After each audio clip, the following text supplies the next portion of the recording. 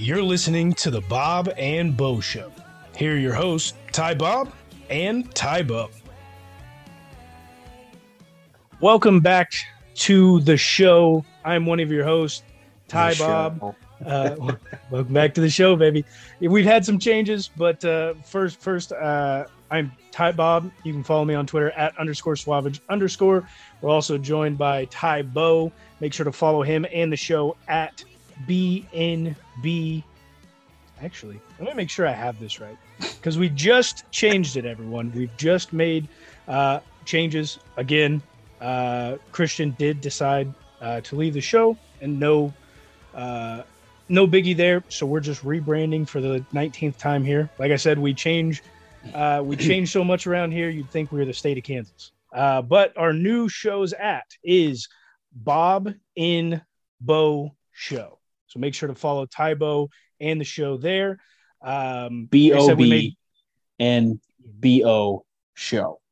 There you go. Ty Bo's on it. Like I said, we got some changes, new graphic designs and everything going there. It's just going to be Ty Bo. Because it's Bob and Bo. It's Bob and Bo, Bob baby. And Bo. Love it. I love it. Well, there's some other things that I love and don't love about what's currently going on around the NFL.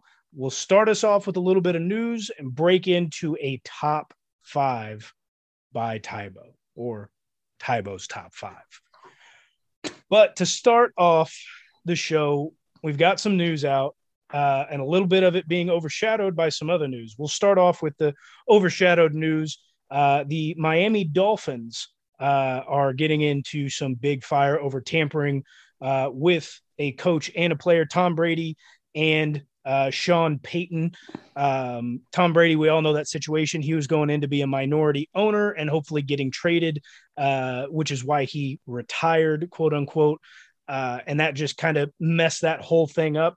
And so now the Dolphins will be removed of a first-round draft pick for this upcoming year and a third-round draft pick for the 2024 season. In notation, that really sucks for them after giving up all they gave for Tyreek. Like after the picks they gave up this year and next year for Tyreek. Well, and given this is a huge sentiment with that, because one thing that everybody's kind of forgetting about over these last couple of days is, what is the Miami Dolphins' plan? Surround Tua with as much help as you can get, and if he doesn't work out, use a first-round pick to bring in a young guy out of the draft. That plan is gone. The plan is gone.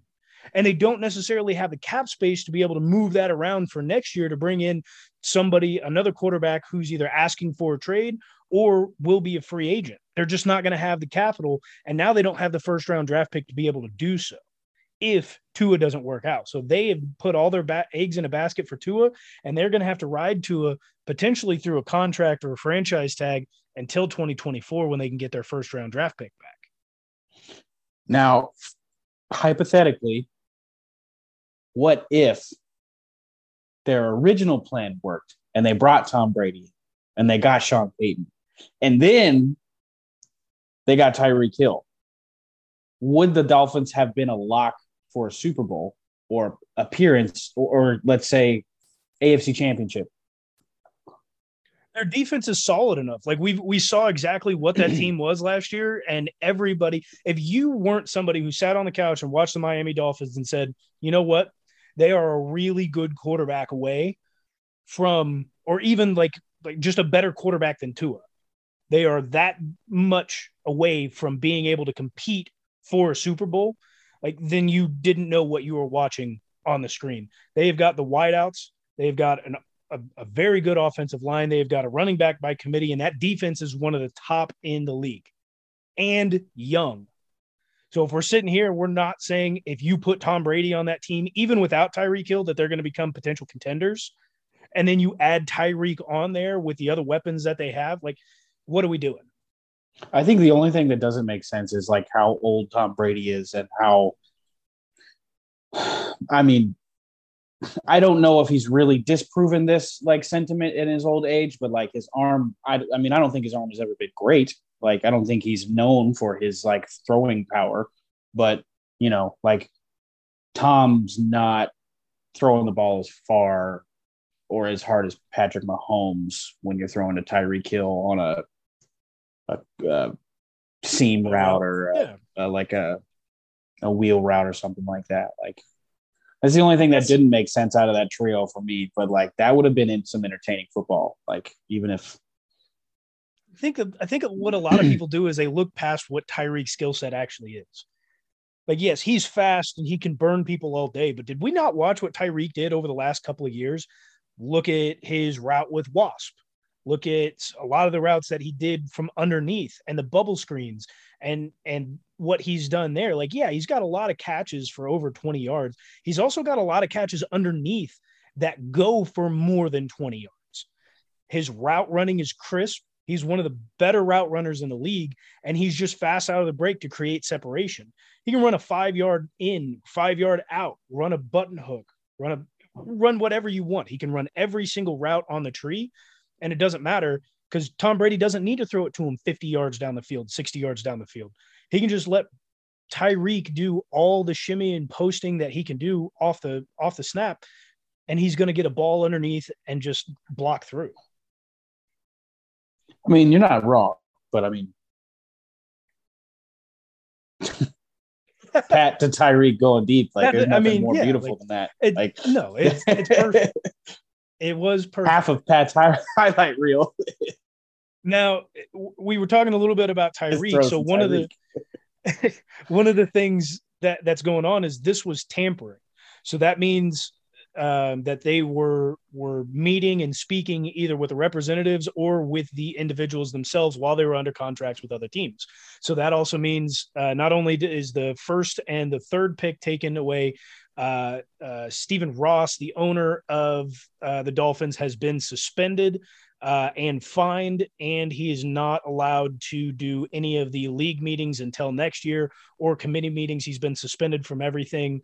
He cannot resume football operations until middle of October. And then on top of that, I believe the GM also got fined, but I didn't read too much into that because who cares? But the question before I move on from this overshadowed story is, knowing that they did tamper, for sure, there's evidence with Tom Brady and Sean Payton, do you believe how quickly the Tyreek Hill deal got done, that there was some tampering in Tyreek Hill's situation? Well, I mean, if they are already being, I don't know, these two incidents came out, but I'm going to kind of lean towards like nothing happened because like who the hell's doing their job if they find out two of these instances and leave one of them out like they didn't. I was like, oh no, you're good with that third one. Like, I mean, that to me doesn't necessarily make a whole lot of sense, but I mean, there's a possibility that you brought it up before show. I mean, it makes sense. I mean, but me personally, some people cover their tracks a little bit better. I think it's an iffy situation. I think now, is there any kind of punishment for Sean Payton and Tom Brady? Like what? I mean, were they just reaching out without consent? Like they were just like bugging Tom Brady and Sean Payton, or like I mean, were they not engaging in the talks themselves too? So what it was is the teams are not allowed to speak with individuals on any basis if they're under a contract with somebody else. The investigation found, at least in Tom Brady's situation, that he was speaking with the Miami Dolphins to be a minority owner, not technically a player. Now, we do know that they were looking to trade for him. The tampering issues apparently don't cover that. So that is a thing because it was an ownership thing. Tom can't get in trouble for that. And Sean Payton is currently not employed by anyone. They could try and suspend him if he wanted, but he can just come back and say, "Oh, I'm retired." It doesn't. So there's not really anything that the league or an arbiter can do in this situation for Brady or Sean Payton. It's like there has to be, I feel like, a two-way communication there. It's got to be like a two-way street, or else like I mean I understand all the logistics of why like there's no punishment handed down to Tom Brady and Sean Payton. Like maybe like a ban for Sean Payton. Like you did something naughty, you can't come back. But I don't know. Just seems weird that like I mean I would like to know whether like, you know, if it was just Miami like bugging them and just reaching out, or if there was like consent, like they were in agreements, they were in like actual talks or something like that. And there's always going to be a case of tampering. Look at how the NBA operates with players talking to players and so on and so forth. You go through representatives and it doesn't really become an issue. There is a sense of legal tampering when discussions happen. But, you know, at the end of the day, I don't know if we'll ever really know that much information about it. But there is a story overshadowing this one. The news broke on Monday, yesterday, that the NFLPA would hope that the NFL just accepts the decision, which we all had from the arbiter, which all, you know, given that information, they're not putting that tweet out or a press release out unless they know that the news is good. And sure enough, it is a win for Deshaun Watson and his team for the current moment. So Deshaun Watson is being suspended for 6 games, no fine. And the league has 2 days, 48 hours to appeal the process. Now, from information that we have on Twitter, from insiders, it is sound, and most of these insiders are talking on podcasts that came out today and live shows, not so much tweeting. They are expecting Roger Goodell and the NFL to appeal the process. Now that appeals process goes straight from so the NFL appeals to Roger Goodell, in which case Roger Goodell can overrule anything the arbiter has stated. That is in the NFLPA's and NFL's contract together, the Players Union and the NFL. So that is, they are currently expecting that. We won't know until the paperwork gets turned in. I don't know, Tybo, what do you think of the situation? So I don't necessarily know exactly how all this works and what the process is, but what blows my mind is that we have a female judge, right? Her name is Sue something. Mm-hmm. And if she's reviewing these cases and believes, or in these cases there is sexual assault that has been proven, I don't understand a woman, a female, coming up with this light of a sentencing. That's the only thing that's not connecting for me. And that also makes me think that, like, I don't know, this is, I mean, it's going to sound terrible for a female audience, like, but like, it almost sounds like if this is what happens and all the information was reviewed, like, there is not, I'm not going to say innocence, but a level of like harmfulness in the actions that Deshaun put forth. Like, I don't know, like maybe he just whipped his wiener out and like didn't like hurt anybody, or like didn't force himself on anybody. Like, I mean, like, it's just whipping your wiener out in front of somebody is a little bit different than like full on forcing yourself on somebody. They got CK Lewis canceled. Louis CK Lewis, whatever it is, whatever his name is. No, he's apparently back now. He's apparently been no, he is like he's apparently been killing it. I'll fill in a couple of blanks for you that you had mentioned. So the judge, believe her name is Sue. She only met with 4 of the 30-ish women that came forward. Right. I knew that. So she only heard 4 testimonies out of the 24, 26, 30, whatever there are. She only heard 4. That doesn't look good. On top of that, she was apparently sequestered as if she was a jury. So she doesn't have, to our knowledge, that has been given to us, she doesn't have the information that the media has been putting out. She doesn't know necessarily about all the information that's come out with the 24 or whatever other allegations there are, anything like that. Now, she did state that this is the harshest punishment that she personally has dealt out for something that was not deemed as a crime. So again, the grand jury didn't want to hear the trial, didn't think there was enough to it. They dismissed it. Then you have the arbiter who is basically saying the same thing, but again, only seeing 4 of the 20 whatever there are.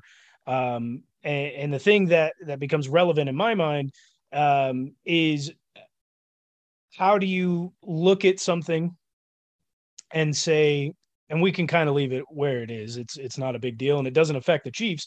It does affect Baker Mayfield, but the one thing that was crossed my mind is how can you sit there and look at the information and say there's not enough evidence to put this person on the sidelines until it's resolved completely, but say that there is enough wrong there that they do need to sit out for a portion of the games. And not only that, but they also need to be banned from ever going to any massage parlors that are outside of the team's facility ever again. Or at least that's in the punishment. That's in the punishment. He is number one. He is suspended for 6 games. He is not fined, and he is not allowed to see a masseuse outside of the team's facility if it is not provided by the team, or the team has to provide the masseuse. He's going to slip up again. Facility. He's going to be like, how does this happen? He's going to be contacting people he's going to be contacting massage therapists. Come to my house, baby. Come to his home. Come to my house, baby. Like, bro, like you sit there and like, again, it's just, you sit there and you say that somebody has done something wrong, but then the punishment is not like, dude, Zeke Elliott got 6 games for pulling a woman's top down at spring break. Like we've had dudes suspended. Josh Gordon was suspended 78 games for weed. And what are we doing? Yeah, no, I mean, I was looking into it as far as the comparison between other suspensions for other things, and the one that sticks out is Calvin Ridley, but like what is it? The NFL doesn't have like a explicit rule for whatever he did, so they were able to like just fly off the handle with their suspension. Like there wasn't a precedent or something. There wasn't anything with Ridley. No, so it is written in the contract, in their individual contracts, that they're not allowed to bet, period. So there hadn't been this issue before, but the precedent was a full season. So even though so there was kind of an outdated precedent. That's what that means. Correct. There's an outdated precedent for betting because now it's blown up, but there's technically no precedence for what happened in this, what's going on with this Deshaun Watson. They might need to flip-flop the punishment for gambling and sexual assault. We kind of need to we kind of need full season for sexual assault and 6 games for betting 1,500. I would understand I would understand Ridley's position for a full season if he was playing and it wasn't like a 19-game parlay. Like if it was just straight up on the Falcons to win or lose or whatever it is. Even if the punishment was just 6 games, like you bet on this one game and then you mess it up for your team and your season for like the next 6. Like I mean, but I'm just me morally am saying that sports betting and gambling is probably not as bad. It's not as bad as assaulting a woman. Yeah, it was it's definitely getting weird in the not for long league. But Tybo, as we kick off our first week. Hold on. You talked about a couple big pieces of news, but you're bad about bringing up the receivers that are getting paid. Yes. Got pretty much the same exact contract as everybody else that's been getting them lately. That's true. So yeah, he's not going to hold out. He's staying in San Francisco. They're not going to trade him. And you saw the incentives in Debo's contract as well, yes? I don't think I did. That's why I need your insight and expertise because so Debo Samuel, it was $70 million, 58.1 guaranteed. I don't believe I saw a signing bonus. There's probably one on there. But I do remember seeing there was an incentive in his contract, X amount of rushing touchdowns gets him an extra $2 million a year. I believe it was 3 just to 5, keep him motivated to that. be the utility player. Yeah, 100%. That's all it was. So whatever he was talking about, clearly now that this contract has come out, is a bunch of BS. Where he was saying, you know I want to be the number one receiver and I don't want to rush the ball anymore and blah blah blah. Like that was clearly just a bunch of BS, maybe to entice these incentives into a contract. And again, it's also rushing touchdowns. So he may get up to the goal line on week 18 while all the rest of the starters are resting on the defense, depending on who they're playing, and just be like, hey, give me my touchdown so I can get my $2 million. Like it's just how many rushing touchdowns it is again? It's somewhere around 3. Oh, I'm thinking like he's banking on like a few trick plays or something like that. Like I mean, it's probably going to be reverse or something that's going to give him like a 40-yard 50, just ripping it down. But yeah, it'll be interesting. So all the receivers, top receivers from that class, Debo, AJ, DK, all of those guys have now been Scary Terry have now been paid. But there's only one to have moved, and that was AJ Brown going to the Eagles, where they are doing the same thing as the Miami Dolphins and trying to figure out their quarterback situation. Year, man. The NFC least, dude. I like the Eagles, and I don't like the Cowboys. Nobody likes the Cowboys. Nobody likes the Cowboys. But it's the NFC least, so you literally never know what you're going to get, and don't expect anything big. Wild. 2 teams from the NFC East are going to the playoffs. We'll see. I don't want to put all my. I mean, you saw how bad the NFC was last year. That's fair. The NFC as a whole had assessment. Just like a big, a chunk of top tier teams, and then everybody else was dog shit. That's a fair assessment. I don't know. There's probably 2, if not 3, coming out of the West, so probably not 2 coming out of the least. Anywho, we'll go. We'll be jumping into camp talk for this last week, and then we will be ending with a tribute to one of Kansas City's greatest. But before we can jump into camp, we've got a Tybo's top 5. Yeah, so I wanted to apologize first off. I'm gonna save the top 5 restaurants in Kansas City for the next time. Work's just been a little crazy. He's been following me home lately, and I haven't had enough time to think about it because that's one. Like I love food, and I gotta give that top 5 the respect it deserves. So it's coming. Next week or next time we record. That apology goes straight to @JeffreyFawn on Twitter. He did ask for Tybo's top 5 places to eat in Kansas City. So like Tybo said, that'll be coming up soon. Just hold your panties a little bit. But today, we came up with this idea kind of, but I think it's a good one. It's a good top 5. It's the top 5 AFC West quarterbacks of all time. And I already have 2 honorable mentions, so we might as well call this a top 7, but whatever. And I am going to preface this whole thing with there is severe personal bias that has specific people off of this list and specific people that have fallen on the list that might be, or at least NFL history thinks they deserve to be higher on the list. But jumping into it,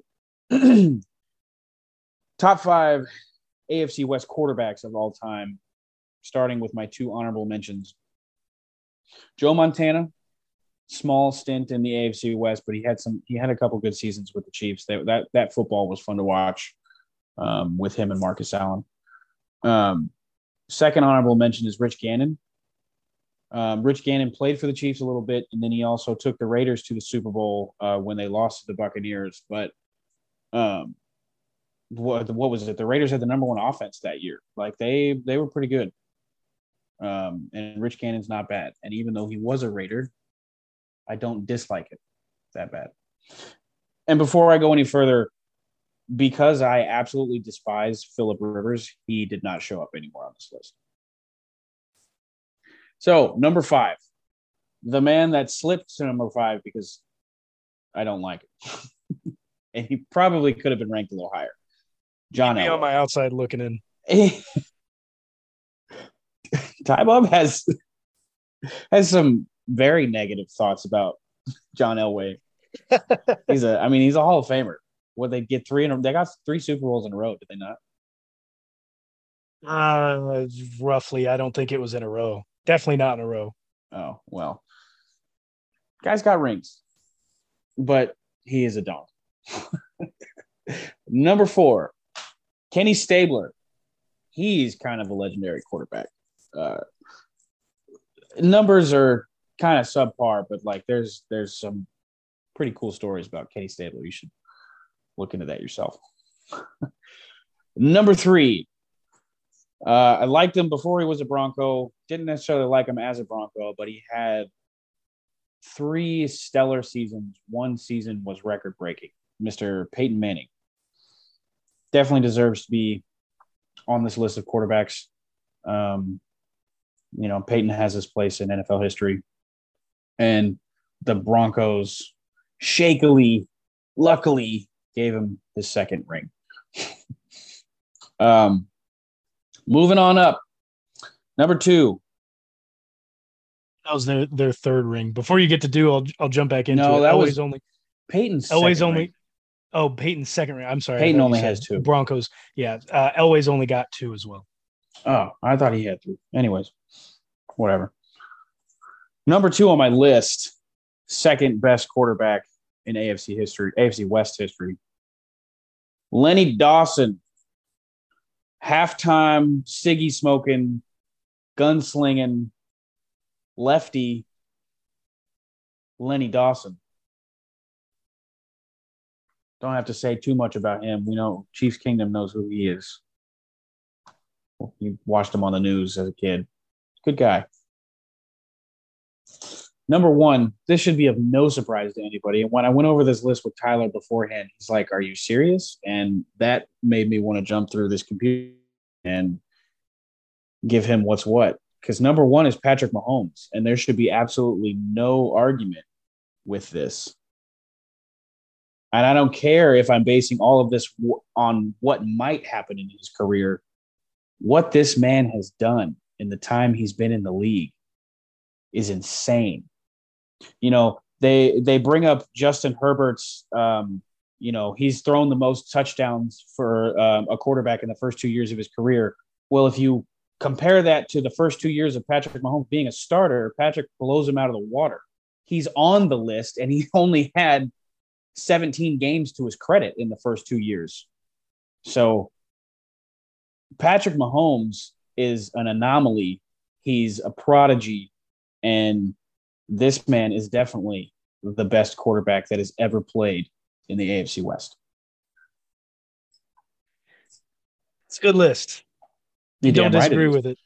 I don't disagree with it. I just like to get everybody in a little tiff, get their feathers a little ruffled. I think you disagree with parts of my list. Like we discussed it. Oh, Elway for sure. Other than that, yeah, no, it's a good list. I like it.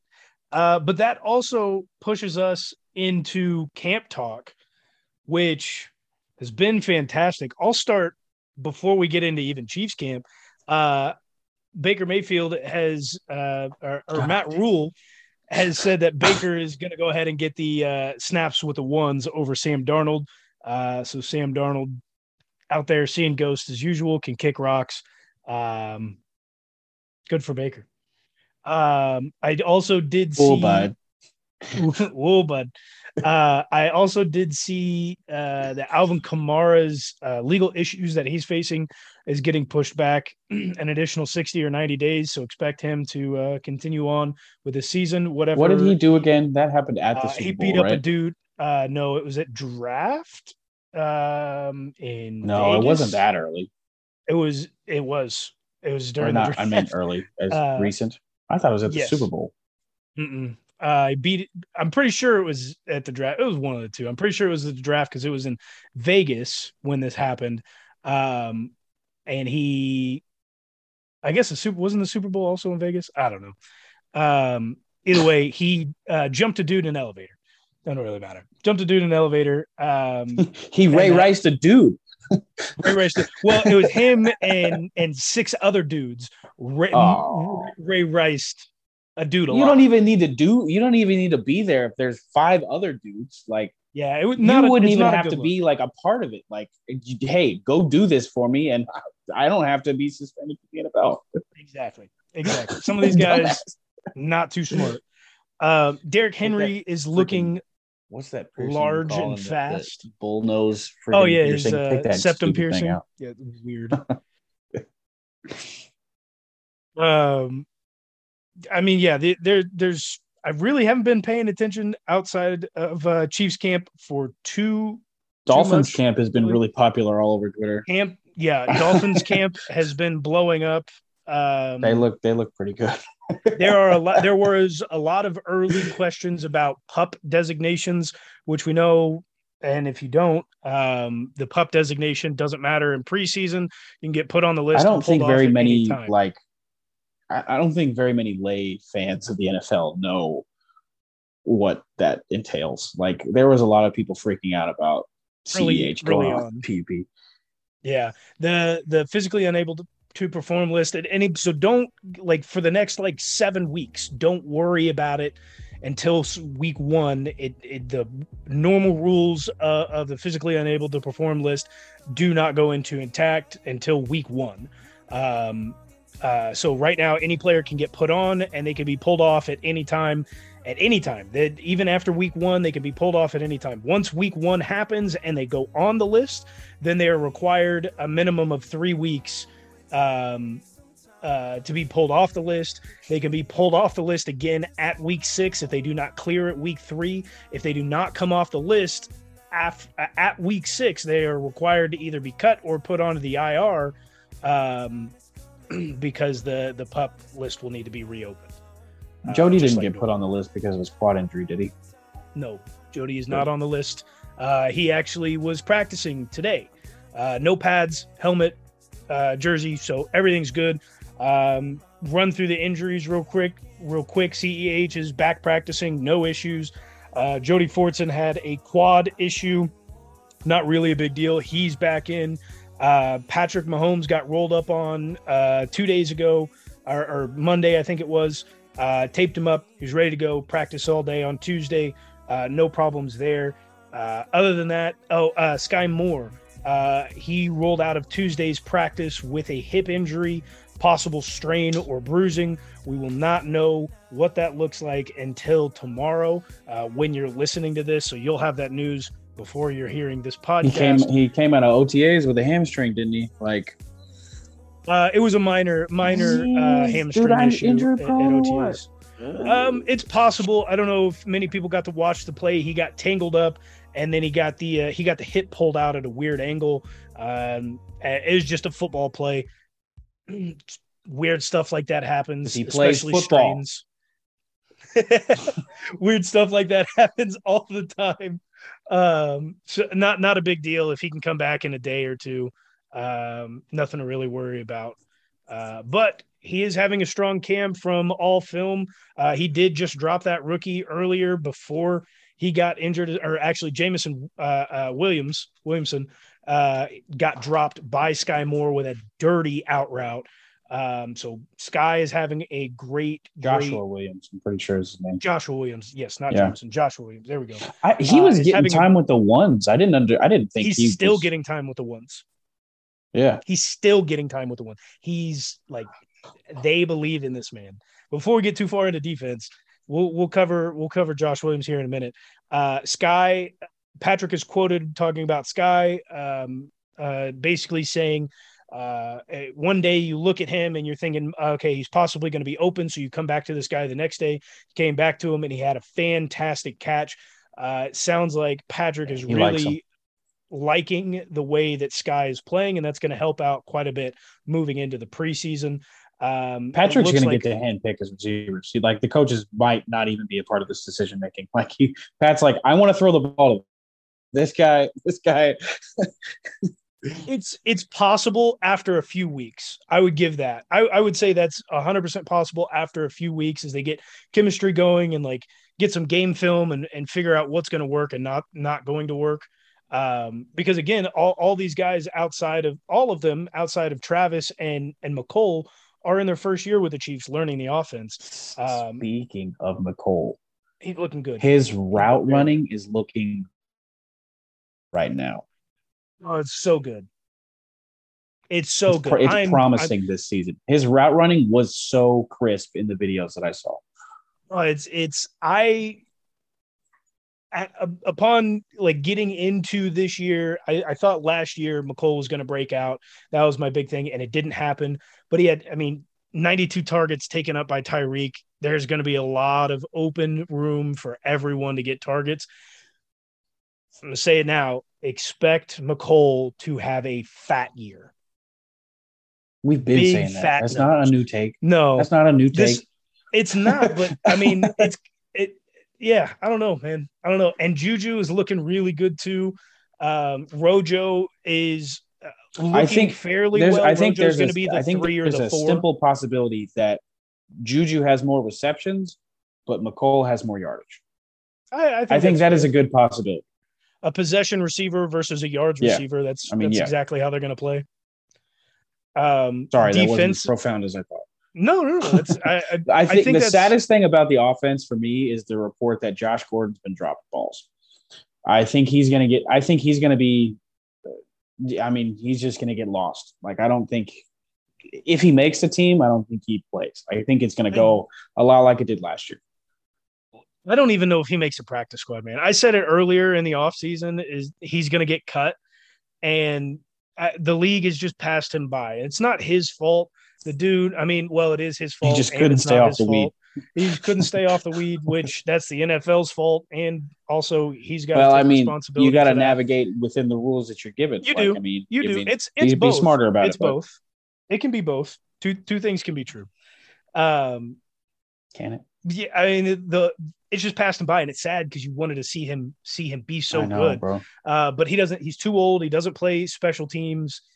Don't expect him to make because the squad. He may was make it 2013 was 14 games still led the whole league in receiving yards. Like 1,600 yards receiving with 3 different quarterbacks throwing the ball that were all hot garbage. Like it didn't make any sense how good this guy actually was at one time. Hopefully he can turn it on. Hopefully he can have a good camp in preseason. Maybe he makes the squad. I would like to see him more than I would like to see MVS. You guys know my feelings on him. I don't know. Offensively, the line is looking good. OB is back. All of you nerds who said that we shouldn't pay OB, he just saved your ass by coming back and playing on the franchise tag, because you would have had to sit there while us people who wanted to pay Orlando Brown the money jump on your head as we've got number 71. I don't know who the hell that guy is. Perennial practice squad player gets burned by the 19th defensive end on the Chiefs, so not very good, and gets Patrick's neck snap. Yeah, whatever it is, like Roderick Johnson, Rodney, Ned, whatever the hell you want to call him. He gets burned by our last defensive end on the squad. It's probably a DB playing defensive end and just gets absolutely squandered. Just overlapping, and CEH goes down for like 5 in the backfield. He's had an awful camp, and he would have been our starter for week 1. So all you nerds and weirdos who said we shouldn't have paid OB, he just saved your ass. So make sure you go on Twitter and you at him and you say thank you for saving my ass, because that's exactly what he just did to come back and play for you. Weirdos don't want to pay players to protect $500 million. Tybo, what are your thoughts? I'm going to get fired up. What are your thoughts, Tybo? I'm happy to see Ronald Jones getting the type of reps that he's getting. I'm not even considering the numbers. It's the type of reps he's getting. Inside runs.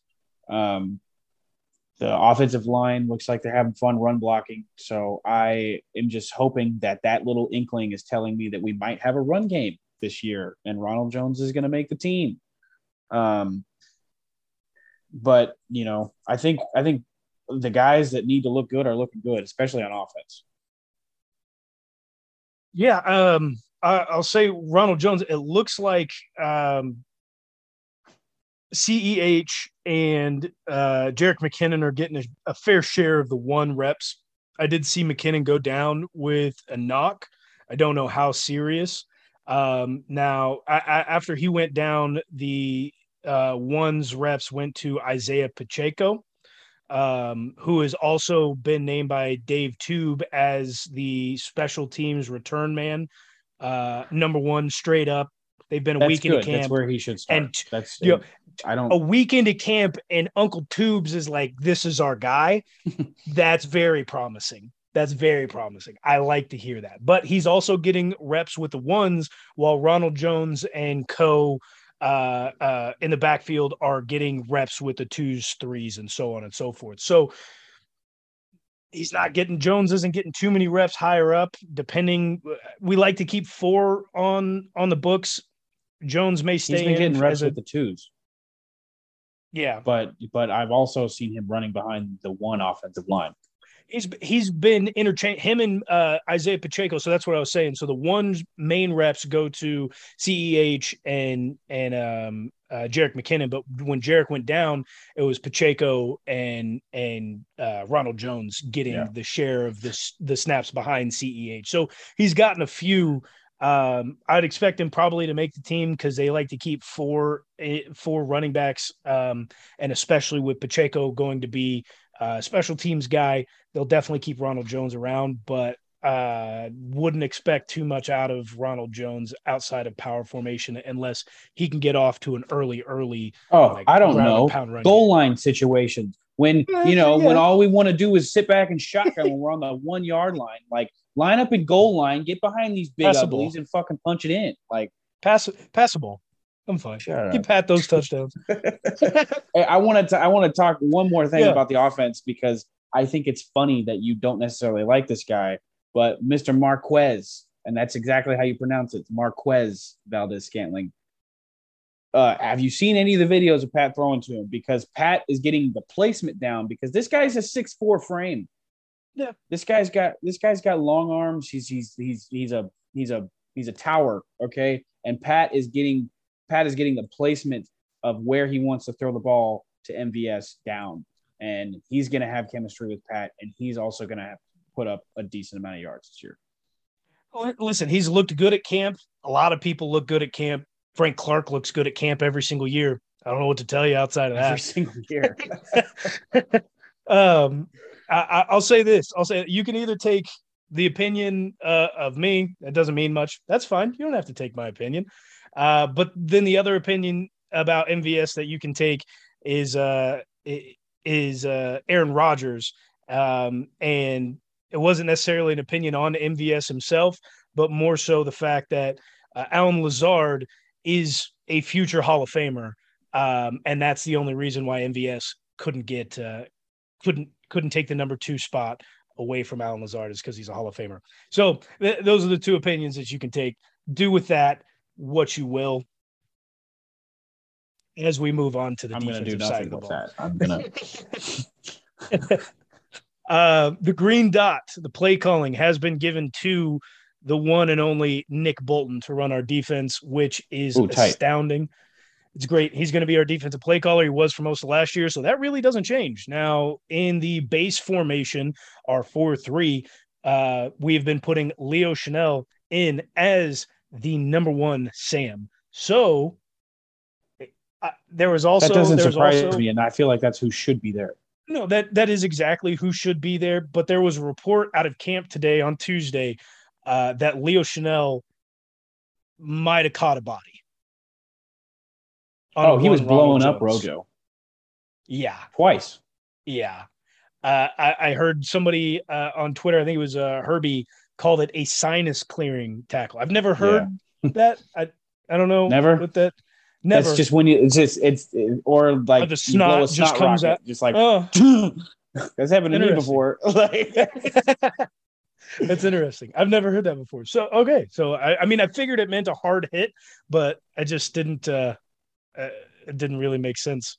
But yeah, so he's been playing in the base package, the number 1. I could only imagine, especially if you're Rojo. Yeah, no, I mean, especially if you're Rojo and you've been brought in to be like a power guy, that's really sad. So he's taking the number one as the Sam. We've got the play caller, Willie G. He wants to. It's not Willie Gay. He wants to be called Willie G. That's his nickname on the team, apparently. So that's what we call Willie G. I'm a big fan of him. He's had outstanding practices. His name hasn't really been called or talked about much. What is this trend of like people coming out with like Robbie Anderson changing his Y to an IE and Darius Shaquille Leonard. Yeah, Shaquille. What are we doing, folks? What are we doing? Let's get it together now. No. I'm gonna call you by your government, and that's it. Tershawn Wharton has been looking very good. He duped up Trey Smith, who had a fantastic one-on-one drill. Yeah. That was today. Trey Smith had a fantastic one-on-one drill with Chris Jones earlier today as well in a O-line versus D-line Indy time. And then not but a few minutes later, Tershawn Wharton went through and actually just put Trey Smith on his butt. It looked really good. I've been watching a lot of after practice. The only thing on that rep, like that was a good rep for one-on-ones, but the only thing that, he's an interior lineman. And right, I mean, he's playing D tackle. He's not doing that spin in close quarters. Like that spin is like a DN move. He's going to be edging more towards the nose position because Chris Jones on the other side is more of that 3 tech. So yeah, I mean, it's 1v1s. Like somebody's got to lose those normally. Like there's stalemates. It's set up for the defense. It's set up for the defense to win. That's not a football play. That's a one-on-one move. 100%. But it was a good move. The one thing that it does show is that he's getting off the ball quickly. He's got good footwork and he's good at faking. So even if the spin doesn't necessarily work for a game move, there's about 4 other moves that you can work off of that. I think he's just going for the flashy moves to show that he is in much better position to be a better player this year than he was last year, because that defensive line last year was god-awful. 29th ranked in the league, was not good, and Tershawn Wharton was part of the reason why that defensive line was bad. Frank Clark, like I said, he looks good in camp every year. It's good to see the defensive line get the after practice reps and coaching from Frank Clark. I think Frank has a lot of experience to be able to coach well, and if his head is on right, maybe he'll finally play well again this year. But he does have like it is, right? It sounds like and it seems like it is. It's very comforting as a fan, but it's also as just like a human to hear that he's off alcohol and he's getting his life a little bit back on track. That's very wholesome. That's heartwarming for me. Mm-hmm. And it's looking good. He's showing Karlaftis a bunch of stuff. We'll have to see how that turns out. He likes him. He likes little. Travis Kelce called him Karlaftis. Karlaftis? George Karlaftis. I hadn't heard that. That's awesome. Yeah. That's so good. I was gonna say though, the only DB reps that have been standing out to me have been LJ's. Yeah, you've been watching LJ's. I've heard nothing on LJ. The DB reps have been kind of lost in this whole thing. Like they're nothing spectacular, nothing too stand out, but LJ looks good. It's good that LJ looks good because Joshua Williams looks good as well. He does. I've seen really very little on Juan, and I've seen nothing on Justin Reed. The one person that I would like to see a little bit more on is Trent McDuffie. It sounds like he's getting picked on a lot, and it's not like he's looking bad. Like they're just picking on him a lot so that he gets these reps in, because he's going to have to show out in week 1 and continue on. Like he doesn't have a choice. You got brought in where you got brought in at, and we think you are who you are. So you better figure it out right away. It's been tough on him. It looks like it has been tough on him. He's been getting targeted and gone after. and they are giving him different fit after different fit after different fit and trying to just abuse the size that he has versus others. And I think he's handled the pressure well, and we'll just have to kind of see how mentally tough Trent McDuffie is come week one. What are your thoughts overall on the defense and of camp as a whole as we get set to go and watch it live ourselves on Sunday? On Sunday. I think the most exciting player group right now is the linebackers. We have a really good linebacking core right now.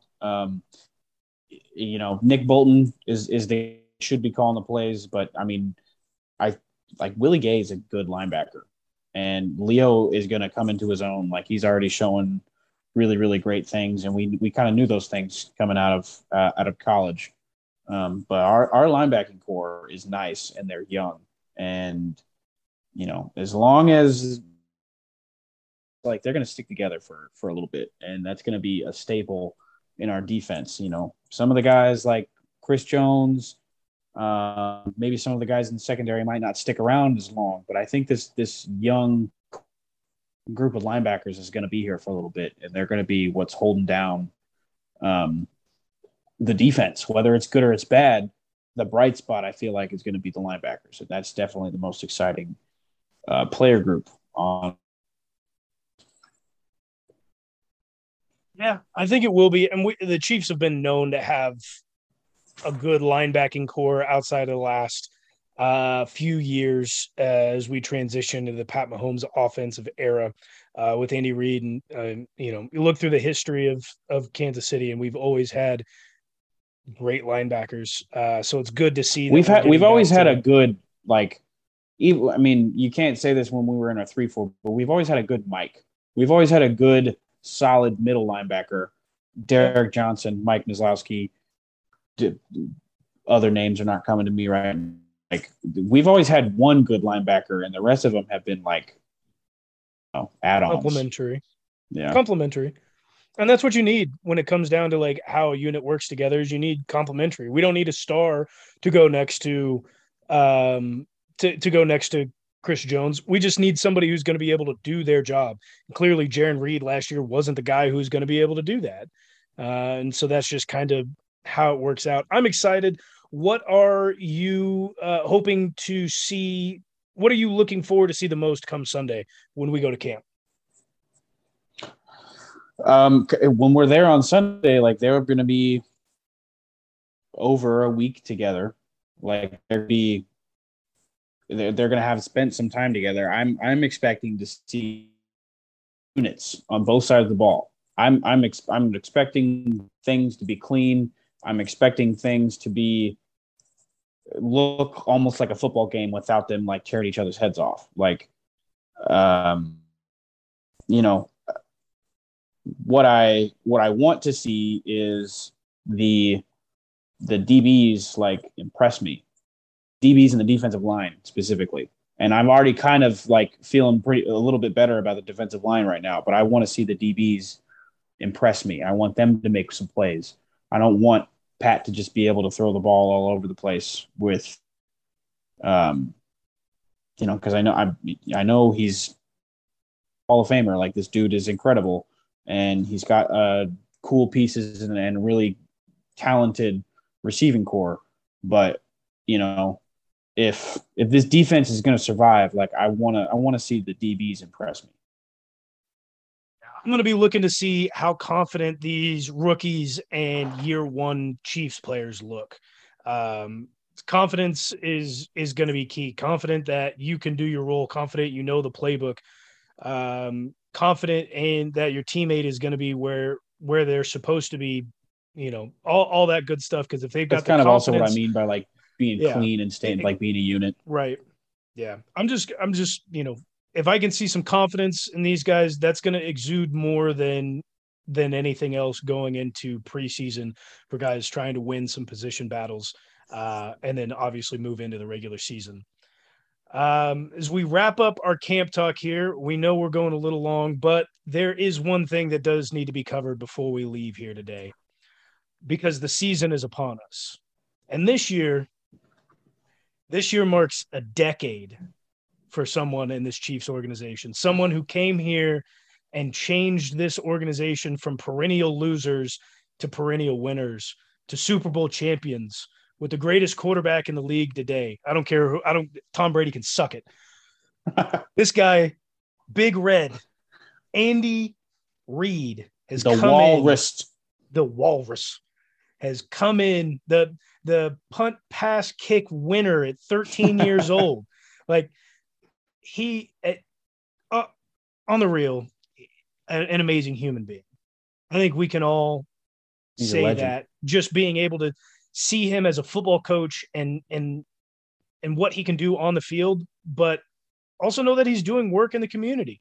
He's come here and he's changed a lot of things for Kansas City, and working with organizations and with his church and all these sorts of different things. And yeah, he's, just like anybody else, he's had some mess ups with his kids and stuff happens. And he's bounced back and just been the same guy that he's always been, consistent. But in this tribute, we celebrate 10 years of Andy Reid, and we did have some callers call in that we will end the show on, to give their best memories of Andy Reid for 10 years in Kansas City. But Tybo, what are a couple of your greatest memories of Andy Reid here for the last 10 years? The way he ends his, I don't know if you call it whatever, but like saying, I'm about to go have a cheeseburger. Like, I was going to say that. We want to talk about consistency. Like, yes. Wins the Super Bowl. I'm not going to Disneyland. I'm getting a cheeseburger. Like, it's awesome. But he's a great football coach. He's an offensive mind. I've heard him be called a wizard for multiple positions on the offensive side of the ball. They say he's like a quarterback whisperer, a running back whisperer. Like, he knows how the game has changed over the years, and he's one of those coaches that could stay at any point in NFL history.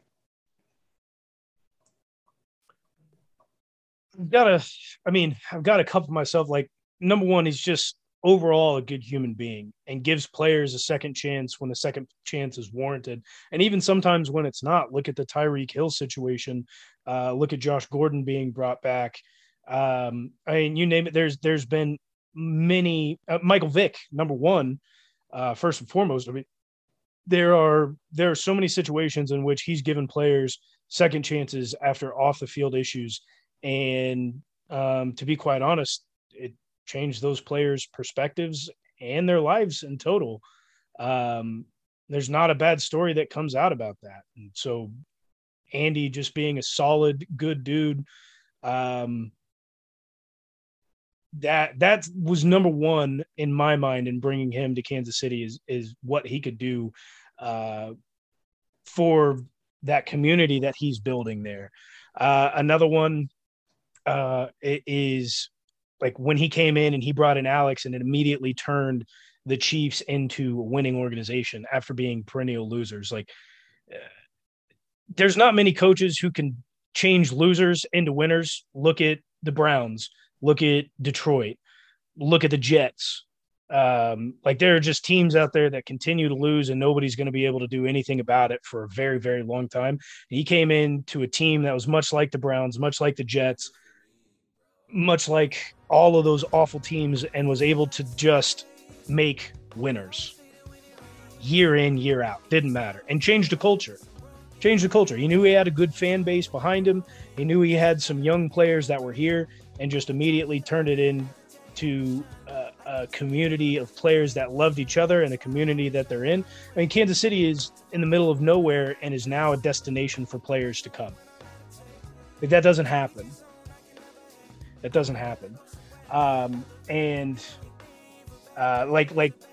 Tybo said, man, I love it when he leaves the press conferences and he's talking about cheeseburgers. He's always in a happy-go-lucky mood. And that doesn't even, cover half of what he's done in the league. 16 years, I believe it is. This is either year 16 or year 17. It could be more than that. I don't know. He's got a long way to go. I don't know if he can make it this long, but I will say he's very close to tying, if not breaking the record for longest tenured with the Kansas City Chiefs. The longest tenured head coach for the Kansas City Chiefs is Hank Stram at 16 years. Like I said, this year marks 10 for Big Red. And he's got 6 more years to go. I don't know if he can do it. I don't know. But the one thing I can say is if he can't, I hope he can stick around in some capacity to continue to transform lives like he has been his entire career. Yeah, his first season, that first the city was 11-5, and that was just so refreshing as a Chiefs fan. Like there was hope at that point. And obviously look where we landed. Like, and he was coming off a 4-12 season from Philadelphia. Like he got his own like personal redemption. Like 100%. 100%. And then to be able to send, like, look at his coaching staff as well. You look at a guy like Bill Belichick, who's got coaches that come out of coaches that come out, and none of them pan out. But you send 50 or whatever Andy Reid's number is, and there's no better coaches in the league. He covers the entire league with coaches.